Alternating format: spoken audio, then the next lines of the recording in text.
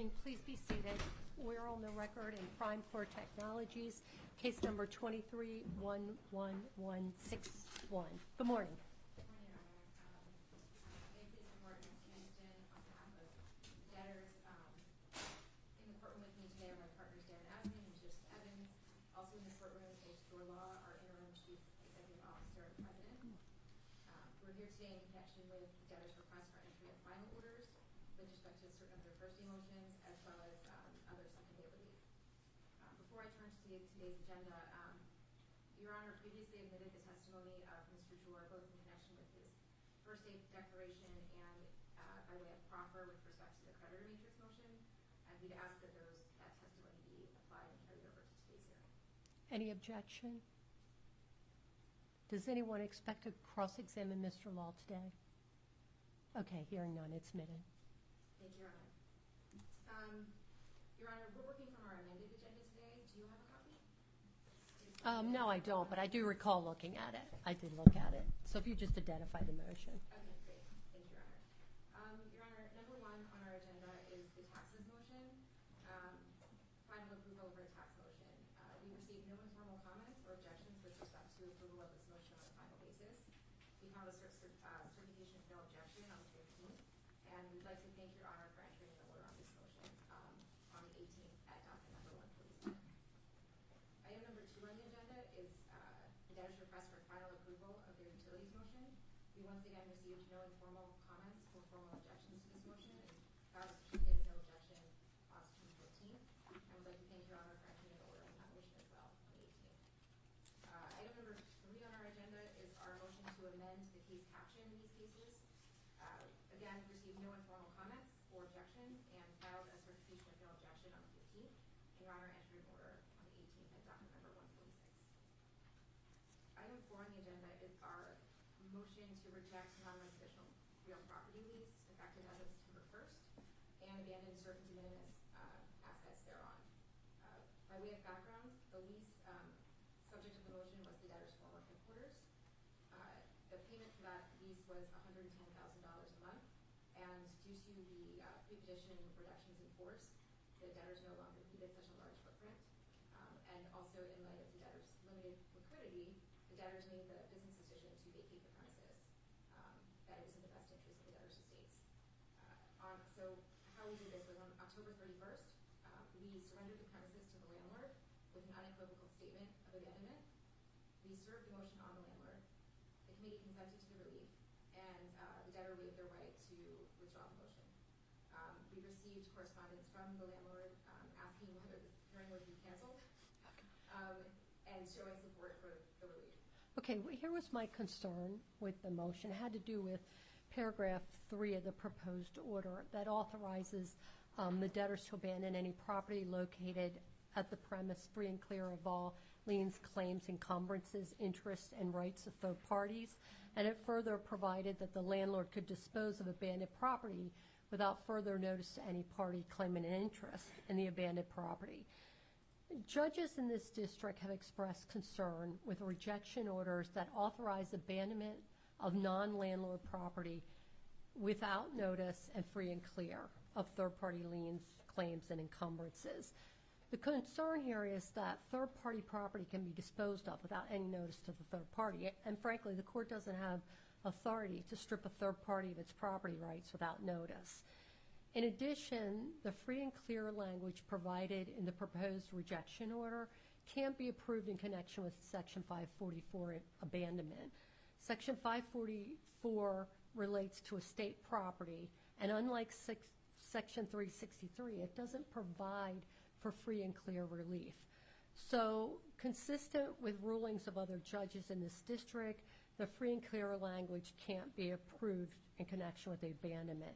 So with that in mind, and to promote consistency on this multi-judge bench, I would require modification of paragraph 3. And what I would propose, and obviously the parties could confer and suggest alternative language, but I would propose that it read in paragraph 3, the debtors are authorized to abandon any abandoned property located at the lease premise, which is what you have, and then strike to the end of that paragraph and instead write, "And the landlord shall be free to dispose of such property in its sole and absolute discretion without liability to the debtors or any consenting third party and without notice or order of the court." Because I have no idea if there's third-party property there and whether or not the third parties have been given notice and whether or not they consent to it. Understood, Your Honor. We'll make those modifications. Just to provide some additional context, my understanding is that all the property located is office furniture, old office furniture and desks and things like that that are owned outright by the debtors, and that we searched and did not find any notices of secured parties in this case. Okay. But we're happy to make that Yes. change. If you don't think there is any, then it should not be an issue. Exactly. Okay. So if you could just submit a clean and black line under Certi Council, that would be great, and we'll get it entered. Your Honor. And if you haven't heard it before, you'll hear it in other hearings with respect to rejection and abandonment. Thank you. I'll pass that along to my colleagues. That brings us to item number 5 on our agenda, which is our motion to establish bar dates.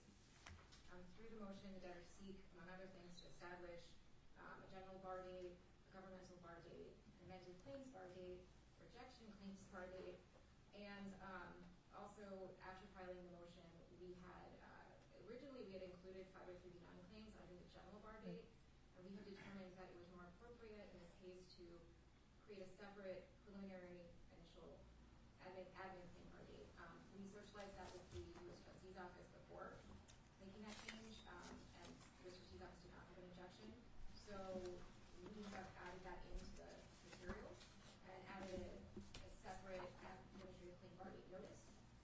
We also made some additional changes to the order and notices at the request of the U.S. Trustee and created a publication notice, because while the motion contemplated publication, there inadvertently had not been included a separate publication notice.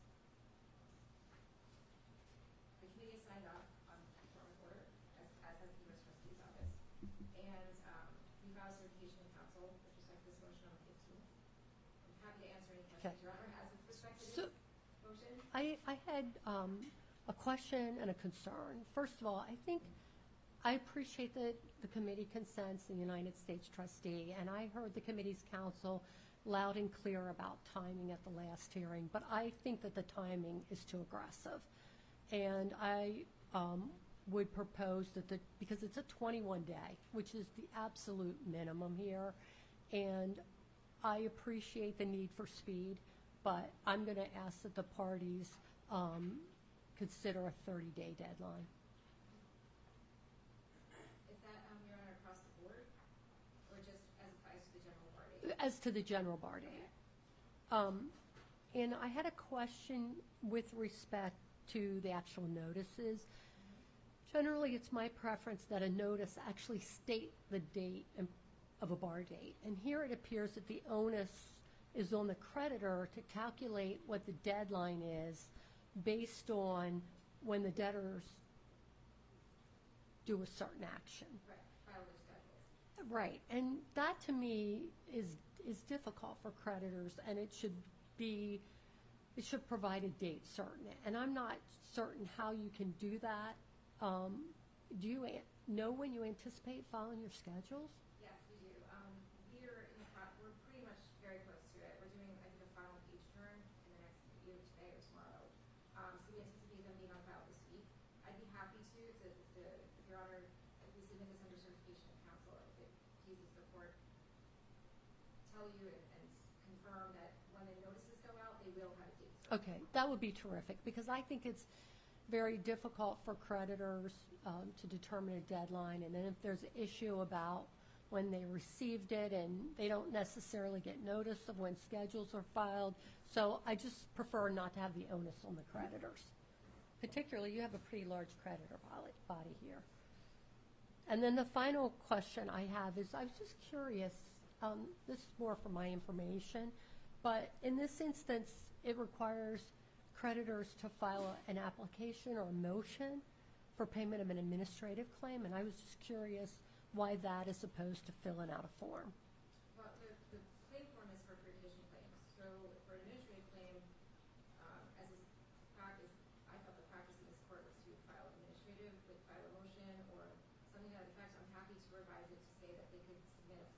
No, I was just curious. I mean, sometimes you do a separate form for admin claims as opposed to requiring motions, but I was just curious what the thought process was.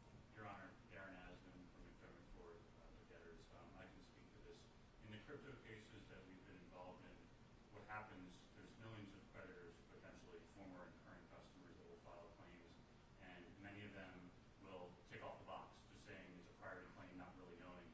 And what we've found, because we've just wrapped up Voyager, which was the first large case that filed in the crypto industry, is that it was incredibly time-consuming to go through the claims reconciliation process, which you really need to do before plan confirmation to make sure you have money set aside for disputed admin claims, which you might not necessarily, especially in a case like this, where we don't have a year to run this case. And so to make sure that it's brought to our attention right away, and to make sure everybody's on notice, that is the preferred path that we've taken here. I do think the bankruptcy code Contemplate, understood. That right, practice in this jurisdiction, many others, is file Right. a claim and it's an admin claim. I don't really like that approach, but particularly in this case, I really Okay, I just was curious if there was a different thought process in crypto cases. And is there any issue with that also being a 30-day deadline? Your Honor. no. Okay, thank you, that would be terrific. With that, with those modifications, I'll sign the revised order when it's filed. Thanks. Thank you, Your Honor. Item number 6 on the agenda is our interim compensation motion. Your Honor, I can order approving this on the 18th at docket number 139. Item number 7 is our request for final approval of our creditor matrix motion. And we are seeking authority on a file basis to file a consolidated matrix and consolidate lists of top 50 creditors, redact personally identifiable information from the debtor's current and former employees and customers, and to serve parties solely through electronic means when under certain circumstances. As I mentioned earlier, Mr. Law submitted rather detailed testimony by proffer at the first day hearing and was subject to cross-examination, including when Mr. Cuda actually performed it for us. And on August 25th, Your Honor approved this on an interim basis. On September 13th, the trustee filed a formal objection to the motion. And on September 18th, the committee filed a joinder to the debtor's motion. Other than from the Office of the U.S. Trustee, we have not received any comments to this motion or any other objections. Your Honor, the objection filed by the U.S. Trustee focuses on the lack of evidentiary basis for the relief requested, and we did submit that rather detailed proffer, and I think that Mr. Cuda may have overlooked that when he was filing his objection, but we would rest on that proper testimony and respectfully request that the court enter the motion on a final basis. Thank you. Mr. Cudia?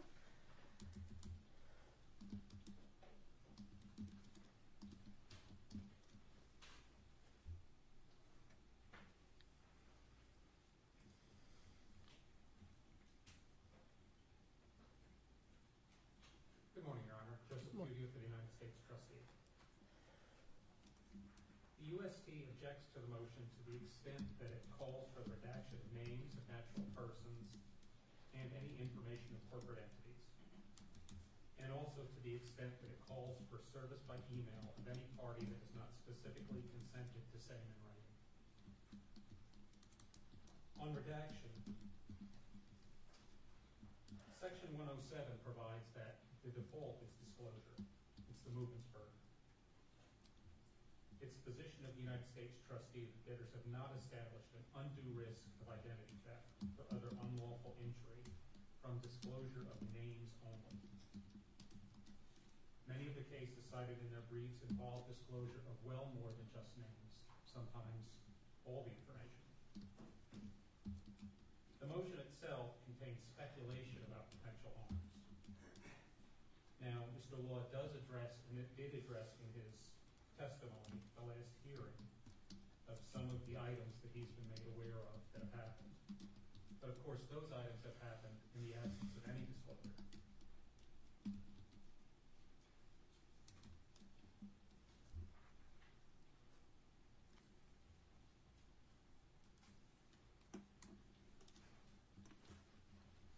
Mr. Cudia, could I interrupt you a second? Certainly. And maybe this is better suited for the debtor's counsel, but Are the individual names that are being sought to be redacted, are these customers? Are they creditors? Do you know what category they fall into? Your Honor, Mayor Candace from the Global Memory for the record. They are current and former customers as well as current and former employees. And as a reminder, a lot of these are end users who have contracts with the integrator customers, and they are the customers of the integrators. So these are a lot of individuals.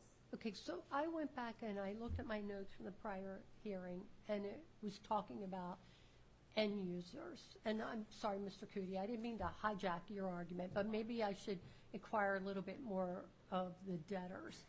So what exactly does it mean when it's an end user?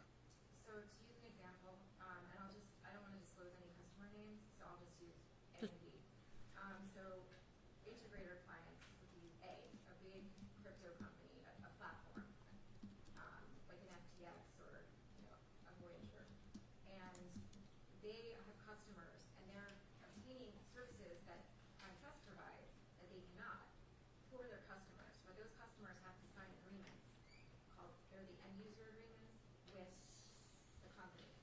So while they're customers of the company, there's sort of that they're really customers of the integrator. But is it their name that's used, yes, or is it the integrator's name? It's their names. Okay. And so wait, before you sit down, I'm sorry. So you seek to redact individual names of customers, employees, and end users. Is that Yes, correct? End users would be included in Customers, okay. And so, and the corporate identity of whom? Customers only? The corporate identity of customers who are corporations. Okay. And I think in the proffer, we had noted that maybe we had some I just pulled the proffer because I want to revisit it, and I may have to take a little break to revisit it probably, but. Okay. That we have been reached out to by integrator customers asking not to have their names published. That there's sort of a ripple effect that our bankruptcy could have on their relationships with those customers. Okay, thank you for clarifying. Mr. Cudia, my apologies. That's fine, Your Honor.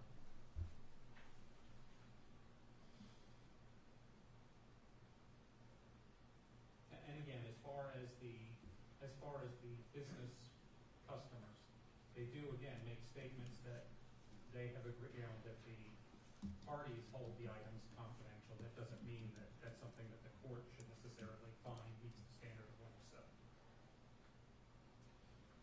Also, I just wanted to add there are positives to disclosure of the names that sometimes tend to be overlooked.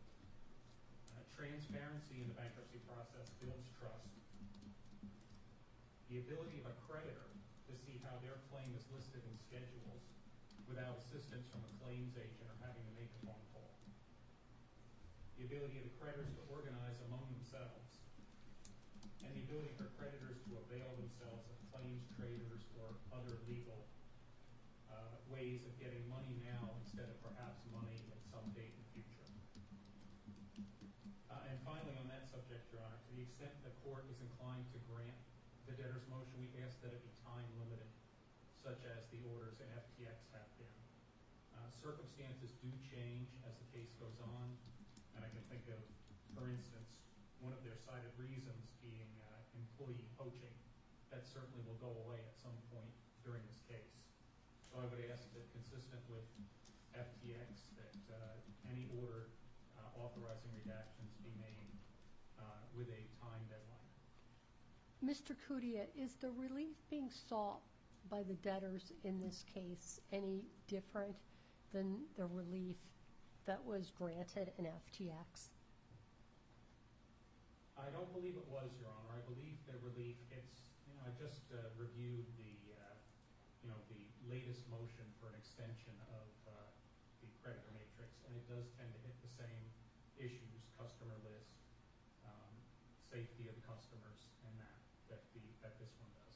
Is the fact that this debtor is a custodian of crypto different than the fact that FTX, for example, is a trading platform?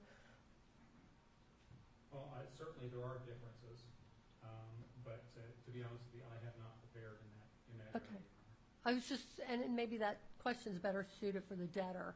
You know, is this, given what this debtor does, is there a different reason, or is there less of a reason for protection of information? I'm not sure if I would put it as more or less of a reason. Certainly they have an intermediary between them, whereas FTX had a lot of direct customers.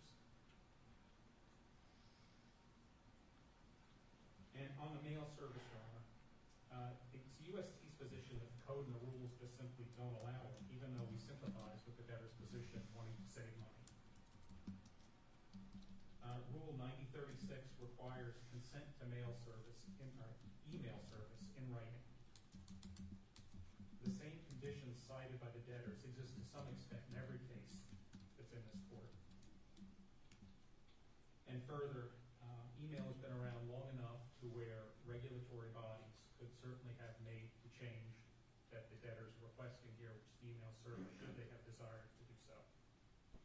So unless Your Honor has any further questions, that's all I have on this. Well, let me ask you, what is your position if an entity such as this does all of its communications by email, and let's assume for a minute that there's some type of agreement between the parties providing for email service, would that be sufficient to meet the standard of providing consent for email? I'm not sure if it technically meets the standard, Your Honor, but I know that in some cases that has been relied on. I can think of Pier Street, for one, where that has been relied on as a reason for email service, where evidence was introduced that it was specifically in the terms of service with the website.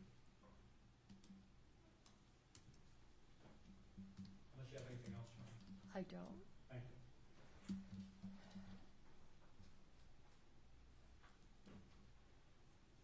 Good morning. May it please the court, Donald Delaware, Palmer Bond, proposed counsel to the committee, along with Brown Rudnick. Ben Silverberg is also on the phone on it.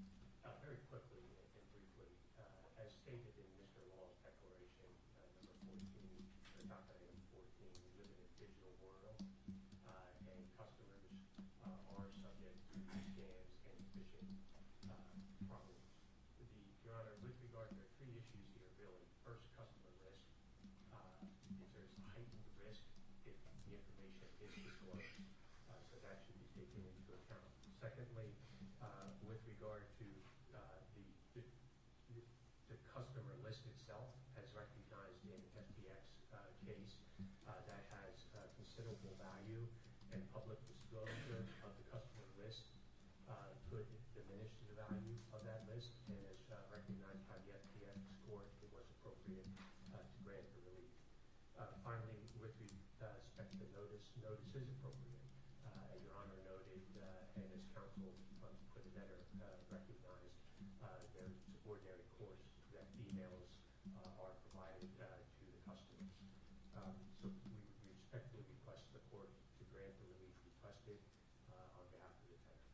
So, Mr. Detweiler, I've read the committee's pleading, and the committee raises some compelling arguments, but I don't have any substantive evidence on what's set forth in the committee's pleading, and I'm struggling with that.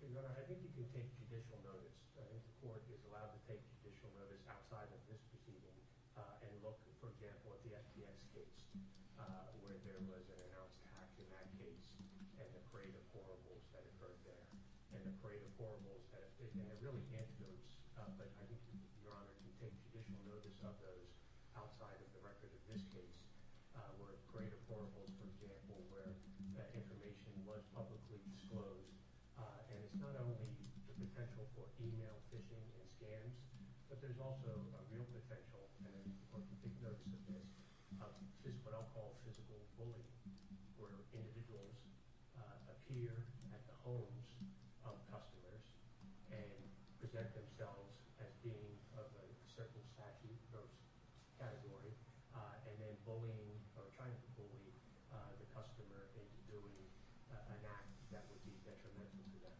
And the customer may not be fully informed that it's not the person doesn't have the bona fides to do what they're saying they're doing. So, Your Honor, I think you can take judicial notice of all of those acts that occurred in other crypto cases, and FTX being a very good example. What about in terms of customer list in 107B? I have no evidence of diminished value. Your Honor, I think, again, taking the judicial notice of the FTX case with respect to value, it was recognized there that the customer list was of considerable value. Here, I believe there has been testimony offered in connection with the bid procedures and other evidence that's been presented earlier in the case, to Your Honor, with regard to the expedited timeline and what's sought to be achieved here, that the customer list is of critical importance and value to the debtors. And there may be others who are competitors who would seek to take advantage of that list and migrate customers away. So I think we do have evidence in the case, perhaps not directly today, in the sense of a witness testifying to that. And counsel can talk about Mr. Wall's declaration. But I do believe you have sufficient evidence before you with regard to the bid procedures and otherwise that this customer list of the debtors is of extreme value and it will be diminished if it's out there in the public.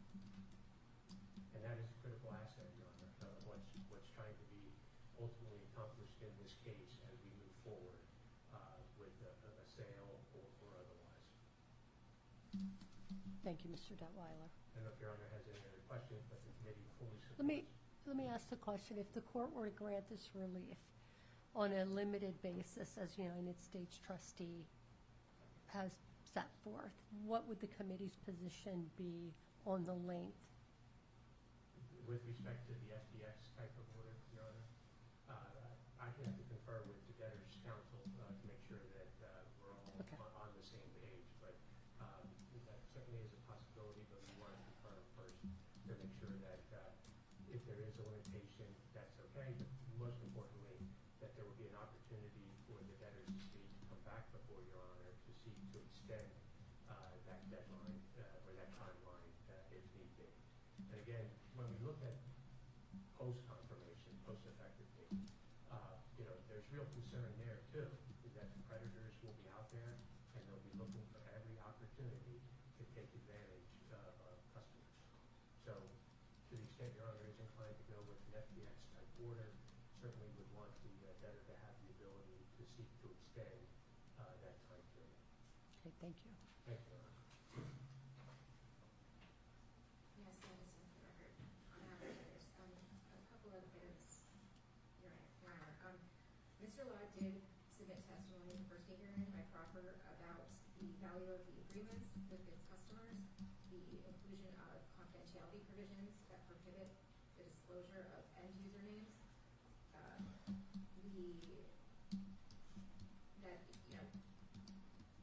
failing to do so could constitute a post-petition breach of the contracts, which would trigger administrative claims, and that he also testified that disclosure of names would severely jeopardize their relationships with their integrator customers and institutional clients.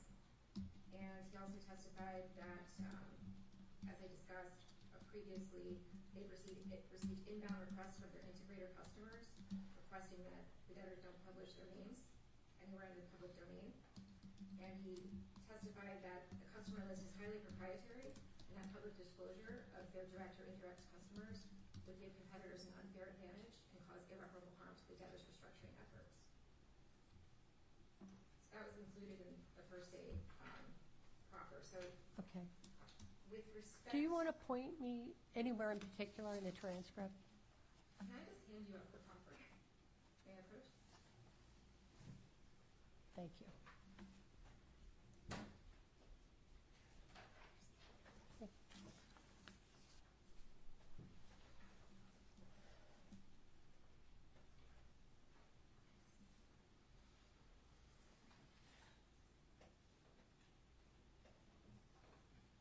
So, Your Honor, one of the points the U.S. trustee made was that we cited to in the motion items that happened in the absence of disclosure.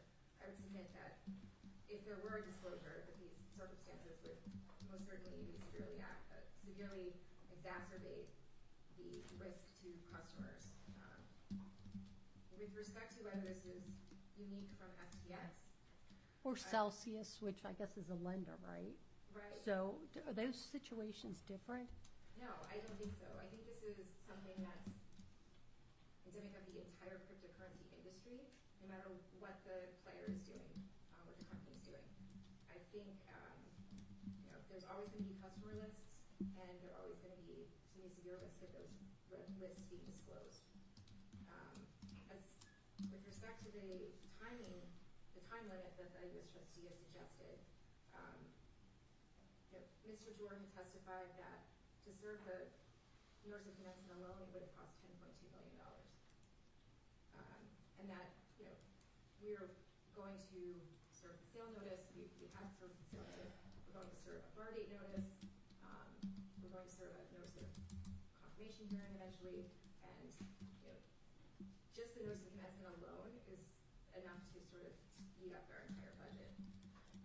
With respect to service, obviously if you drop something in the mail, theoretically you'll get return mail saying it was undeliverable. What process is in place for undeliverable email? Your Honor, we do get the bounce backs for undeliverable emails, and we have been working with Spreader and the company to find alternative emails.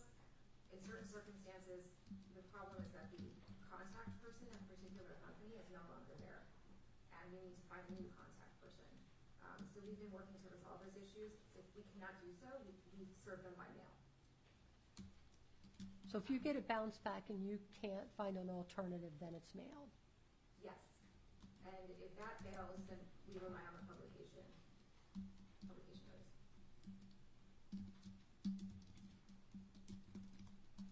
Also, with respect to the time limit, we believe that the buyer will want this motion to be unfettered. If parties wish to revisit this at a later date, they can certainly file a motion to do so. But we feel that this relief should be granted as set forth in the proposed final order. Your Honor, not to delve into it as contested, but there are Just, can you identify yourself yes, for the record? Of course. Aaron Asman from McDermott, proposed counsel to the debtors. There were events that happened yesterday morning. We're happy to put this in a supplemental declaration. It involves the Voyager and Celsius case, which I think is directly relevant to the sealing motion that we have before Your Honor. In short, yesterday morning, and I can tell you this, one, because I was counsel to the Voyager Creditors Committee. I'm now counsel to the plan administrator in that case, so we're directly involved, but it's been made public now. Yesterday morning, emails went out to every single creditor in the Voyager case and every single creditor in the Celsius case. These emails look as if it came from Stretto, the claims agent in this case and the claims agent in that case. You or I was fooled by it because I have creditors in the Celsius case. It looks like it came from @stretto.com. It literally says that. It has their logo, everything on it, and it makes it appear as if you need to click this link to change or get your withdrawal of some kind. And we've already received reports of Voyager customers who have lost significant money. Basically what happens is a phishing scam. You click this link, they say, give us your digital wallet address to get your distribution. And when you give them your wallet address and you link it, you give them access to it, they immediately drain everything that's in that wallet. That happened yesterday morning. It's continuing through today. And the reason that they can perpetrate these scams is because they're able to get access to bits and pieces of information.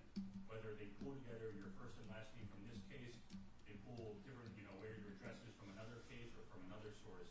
It is frightening.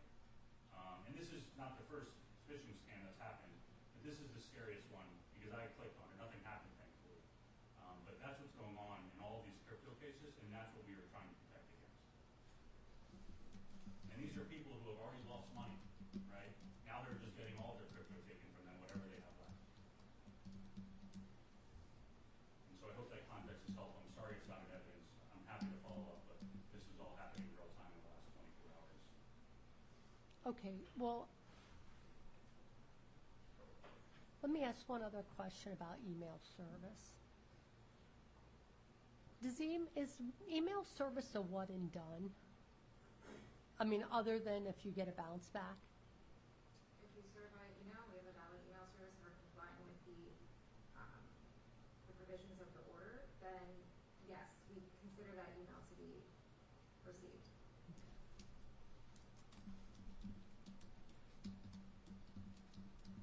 All right, I am going to take a little break because I want to read the transcript from before.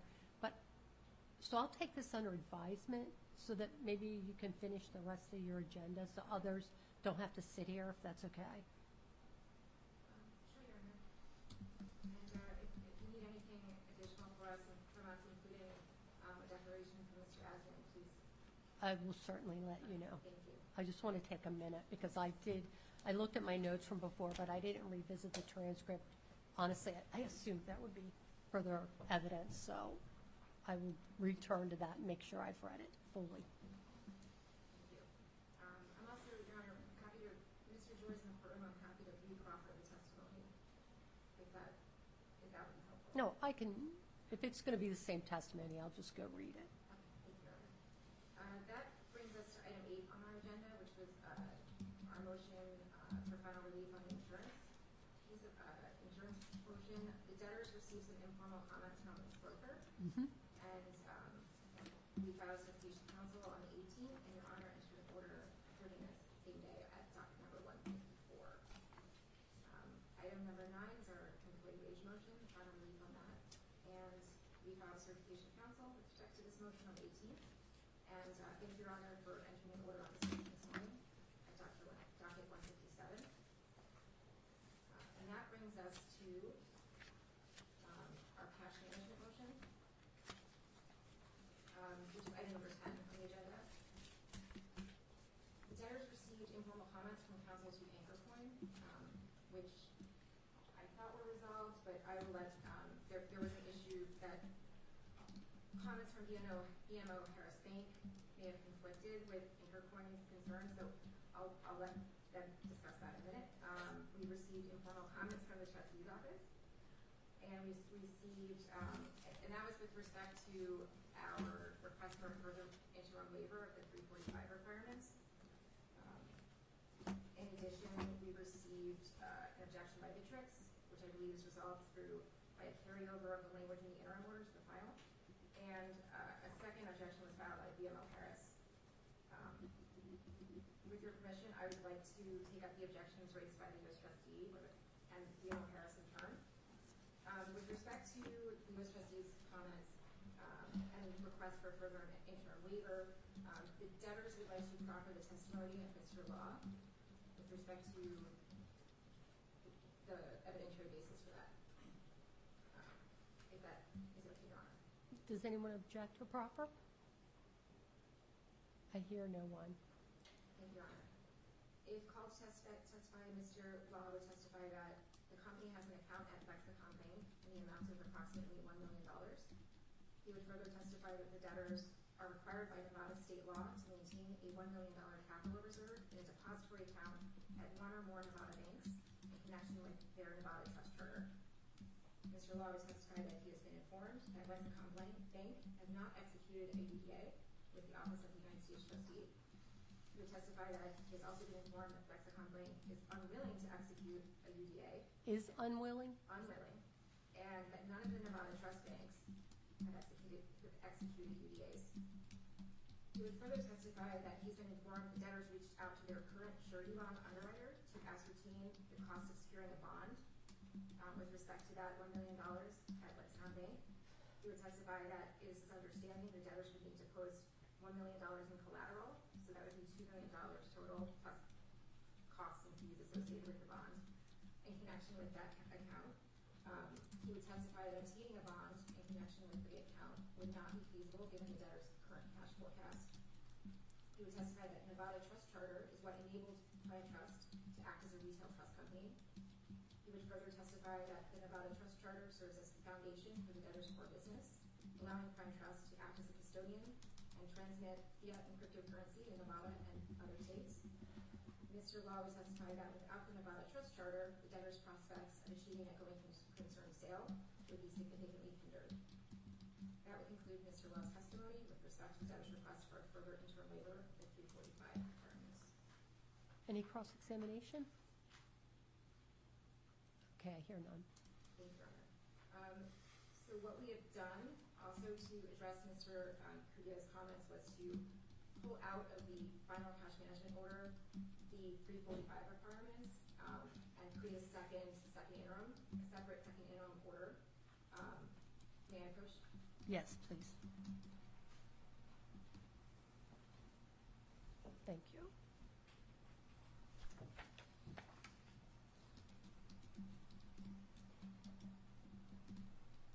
This is, we shared this order with Mr. Kudia and the committee, and they had no issues with this.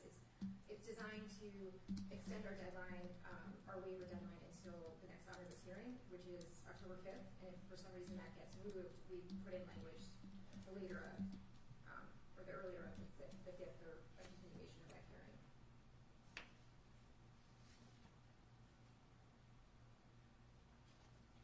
And the trustee's office is okay with this language? Joseph Cuvier for the United States trustee. Yes, Your Honor. Okay. Unless Your Honor has any questions, I'd be happy to upload that after the hearing. Okay, well, let me ask this. Where do we stand on other objections vis-a-vis an interim order? A second interim Yes, order? that- Oh, okay. Okay, so now I'll turn to the VMO objection.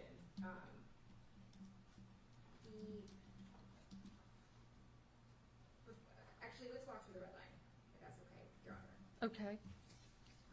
Do you have a copy? With me a second. Actually, you might not have the latest copy. May I approach? Certainly.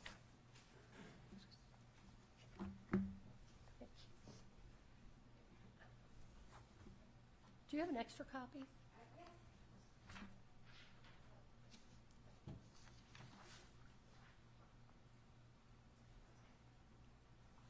Thank you.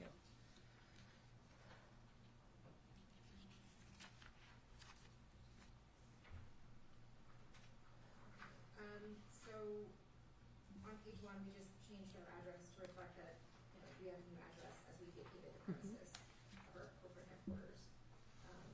On page 2, we just added the interim order to the preamble. Mm-hmm. On page 3, at the end of paragraph 2, at the request of VMO Harris, we added bank claims. This was something that was in the motion. This was the preferred language? Yes. Okay. Yeah, it's defined in the motion.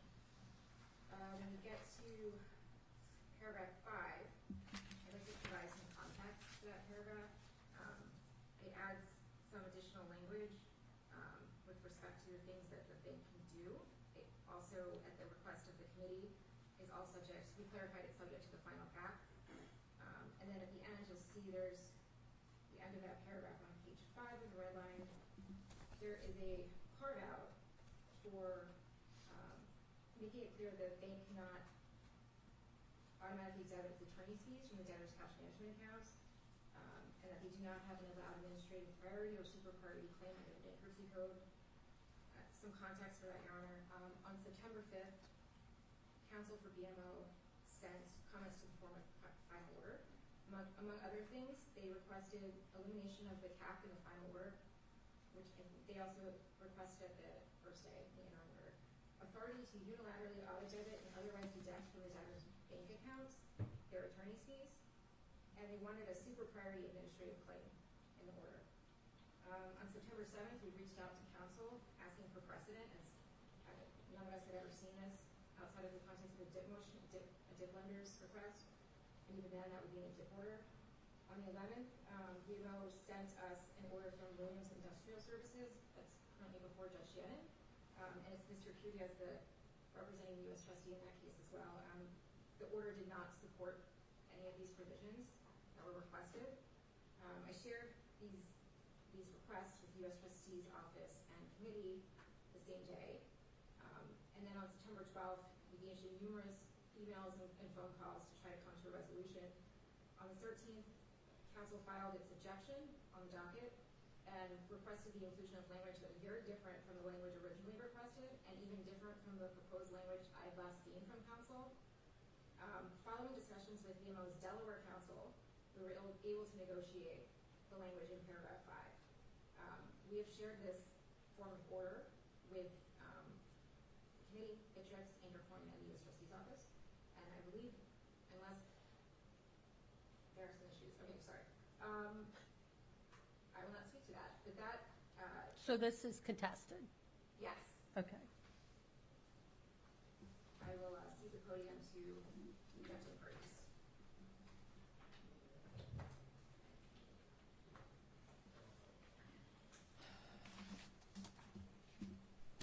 Good morning, Your Honor. Kenny Ness, Young Conway, Sergeant Taylor on behalf of Bitrix. Good morning. As Ms. Caniston indicates, I did not plan to speak today. I thought we were resolved, and maybe we are, but I think I need some clarification. We filed an objection that requested that the language, which I believe is now in paragraph 8, be added.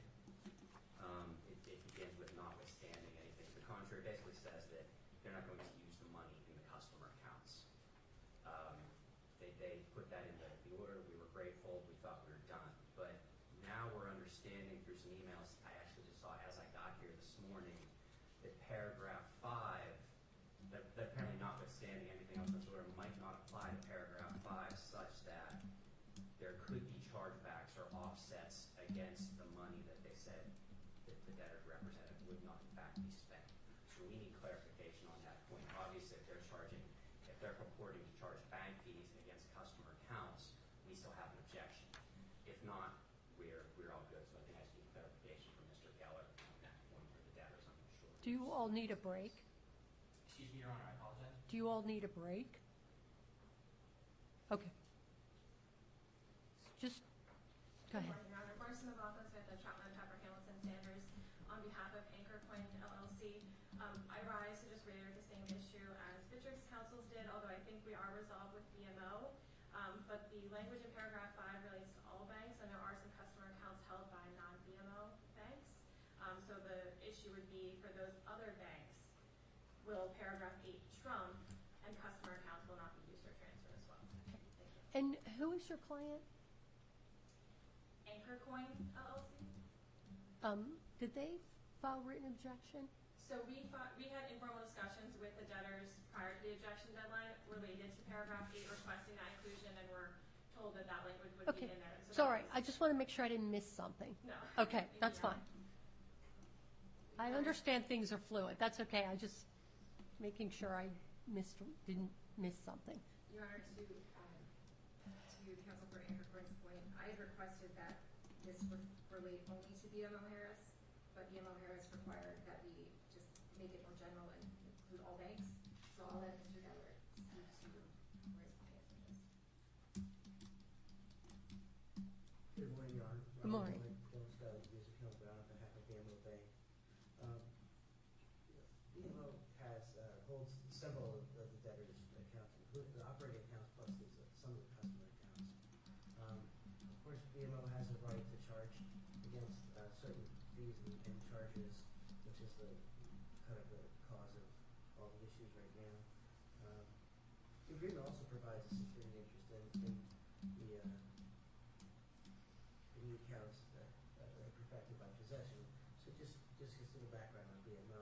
But paragraph 2 of the order already had this language that allowed for payments to be made and also capped. So I'm a little confused why it's all new, but regardless, I think we can get through it. Paragraph 5 talks about, it does two things in our view. One, it allows for the application of the fees and costs that arise. It kind of spells them out a little bit more in detail as to what those might be. Of course, they're subject to the pre-petition cap. The pre-petition amounts are subject to the cap.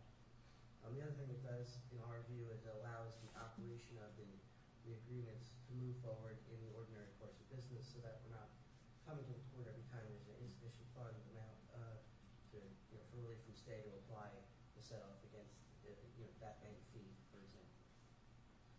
As it relates to paragraph 8, that is specific to customer accounts. And I could clarify to the court that the intention by BMO Bank is not to make application against customer accounts, it's the operating accounts that would govern the application of fees and costs that we're asking for, and that we've sought. To the extent that the resolution of this is that we modify back the language from all banks to BMO Bank, as long as BMO Bank is covered, I guess we're okay. If that's the thing that will move the needle on getting this approved, but I don't think there's a conflict between paragraph 5 and paragraph 8 because we're not seeking to apply against customers. Does that resolve the objections?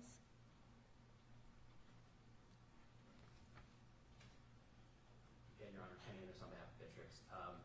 I believe it does. Unfortunately, my co-counsel might have emailed me to confirm. He is on the line this morning, but I believe it does. So yeah, we'll stand. Do you down need? for objection. Okay.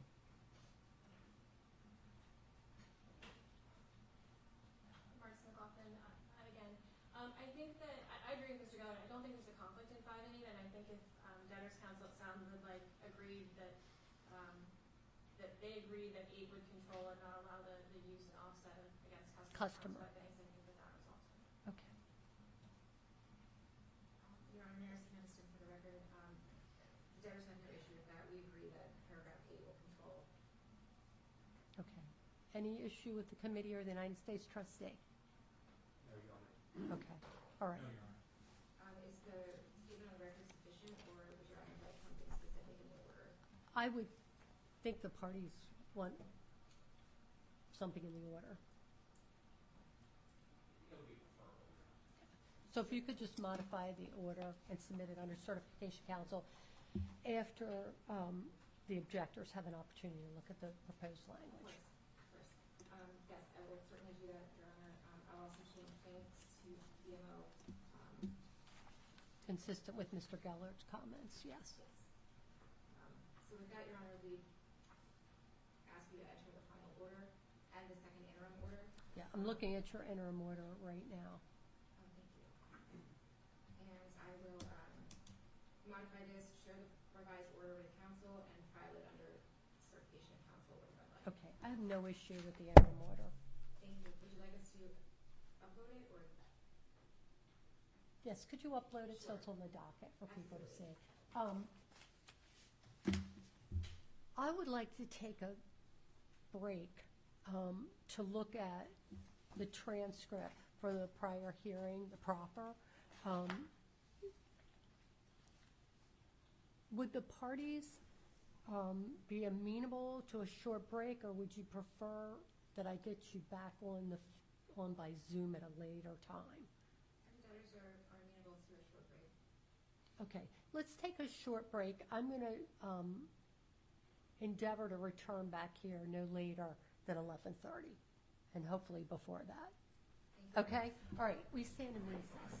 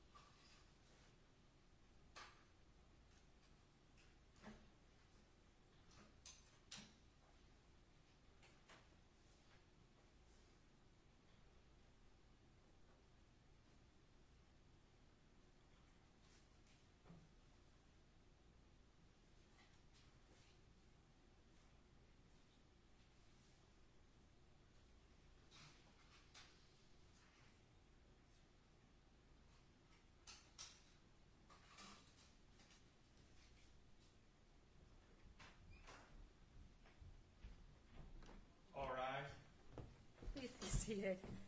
Thank you all for your patience. Thank you for allowing me the opportunity to review the transcript. I did review the uncontroverted testimony of Mr. Law that was presented at the first day hearing through proffer. No additional evidence has been presented. The names of individuals sought to be redacted include here both customers, employees, and vendors, and others.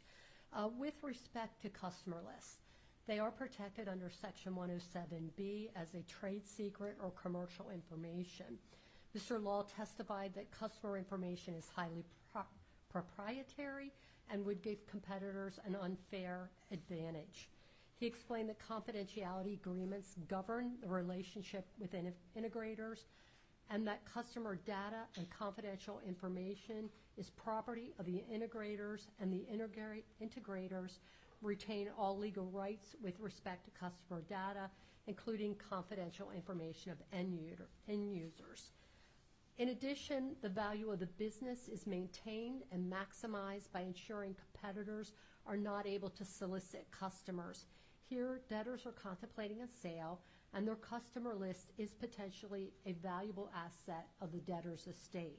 Mr. Law stated it would cause irreparable harm to the restructuring efforts if the information is disclosed. As a result, customer lists, which include integrators and end users, will be redacted. With respect to employees, Mr. Law testified that current and former employees have been threatened, and targeted attacks in the cyberspace are not uncommon. In addition, employees may be poached. According to Mr. Law, employees have irreplaceable knowledge and specialized skill critical to the debtor's restructuring efforts. Given the potential risk of injury to employees and the restructuring, the court will permit redaction of their names and other PII under Section 107C. Finally, with respect to creditors, if they are a creditor who is an institutional creditor or a corporation or individuals such as vendors or the like, then their full identifying information should be disclosed as required by the Bankruptcy Code. With respect to service, under the unique circumstances of this case, and based on the commercial agreements that the debtors have with integrators and end users, as cited and quoted by Mr. Law, the court will permit email service. However, as represented by Debtors' Counsel, if email is returned as undeliverable and a new deliverable email address cannot be found, debtors must effectuate service by first-class mail, overnight mail, or hand delivery. Also, an appropriate affidavit of service or certificate of service must be filed with respect to all service. Additionally, if any party who is receiving email contacts the debtor and requests mail service in lieu of email, the debtors must comply. Are there any questions with respect to that portion of the ruling? No, Your Honor. Just one thing. The current order provides that if a customer opts into physical mail service or files a 2002 notice, that already provides that will serve them. Consistent with the local rules? Yes. Okay. And with respect to the corporations, we'll carve those out in a revised form of order and submit it under certification. Okay. And then the only other thing I would ask is that we set a status conference on this issue in 90 days. 90 days? Okay. So on or around after November 19th. Or December, excuse me. Okay. And then would you like me to add some additional language with respect to what we discussed if the email is returned and there's no... Please. Okay, will do. Your Honor, we will revise that order. I will share it with counsel to the committee and the U.S. Trustee's office and submit it under certification. Okay, thank you. Anything further for today? No, Your Honor. Okay, again, thank you all for your patience. Have a great day. We stand adjourned.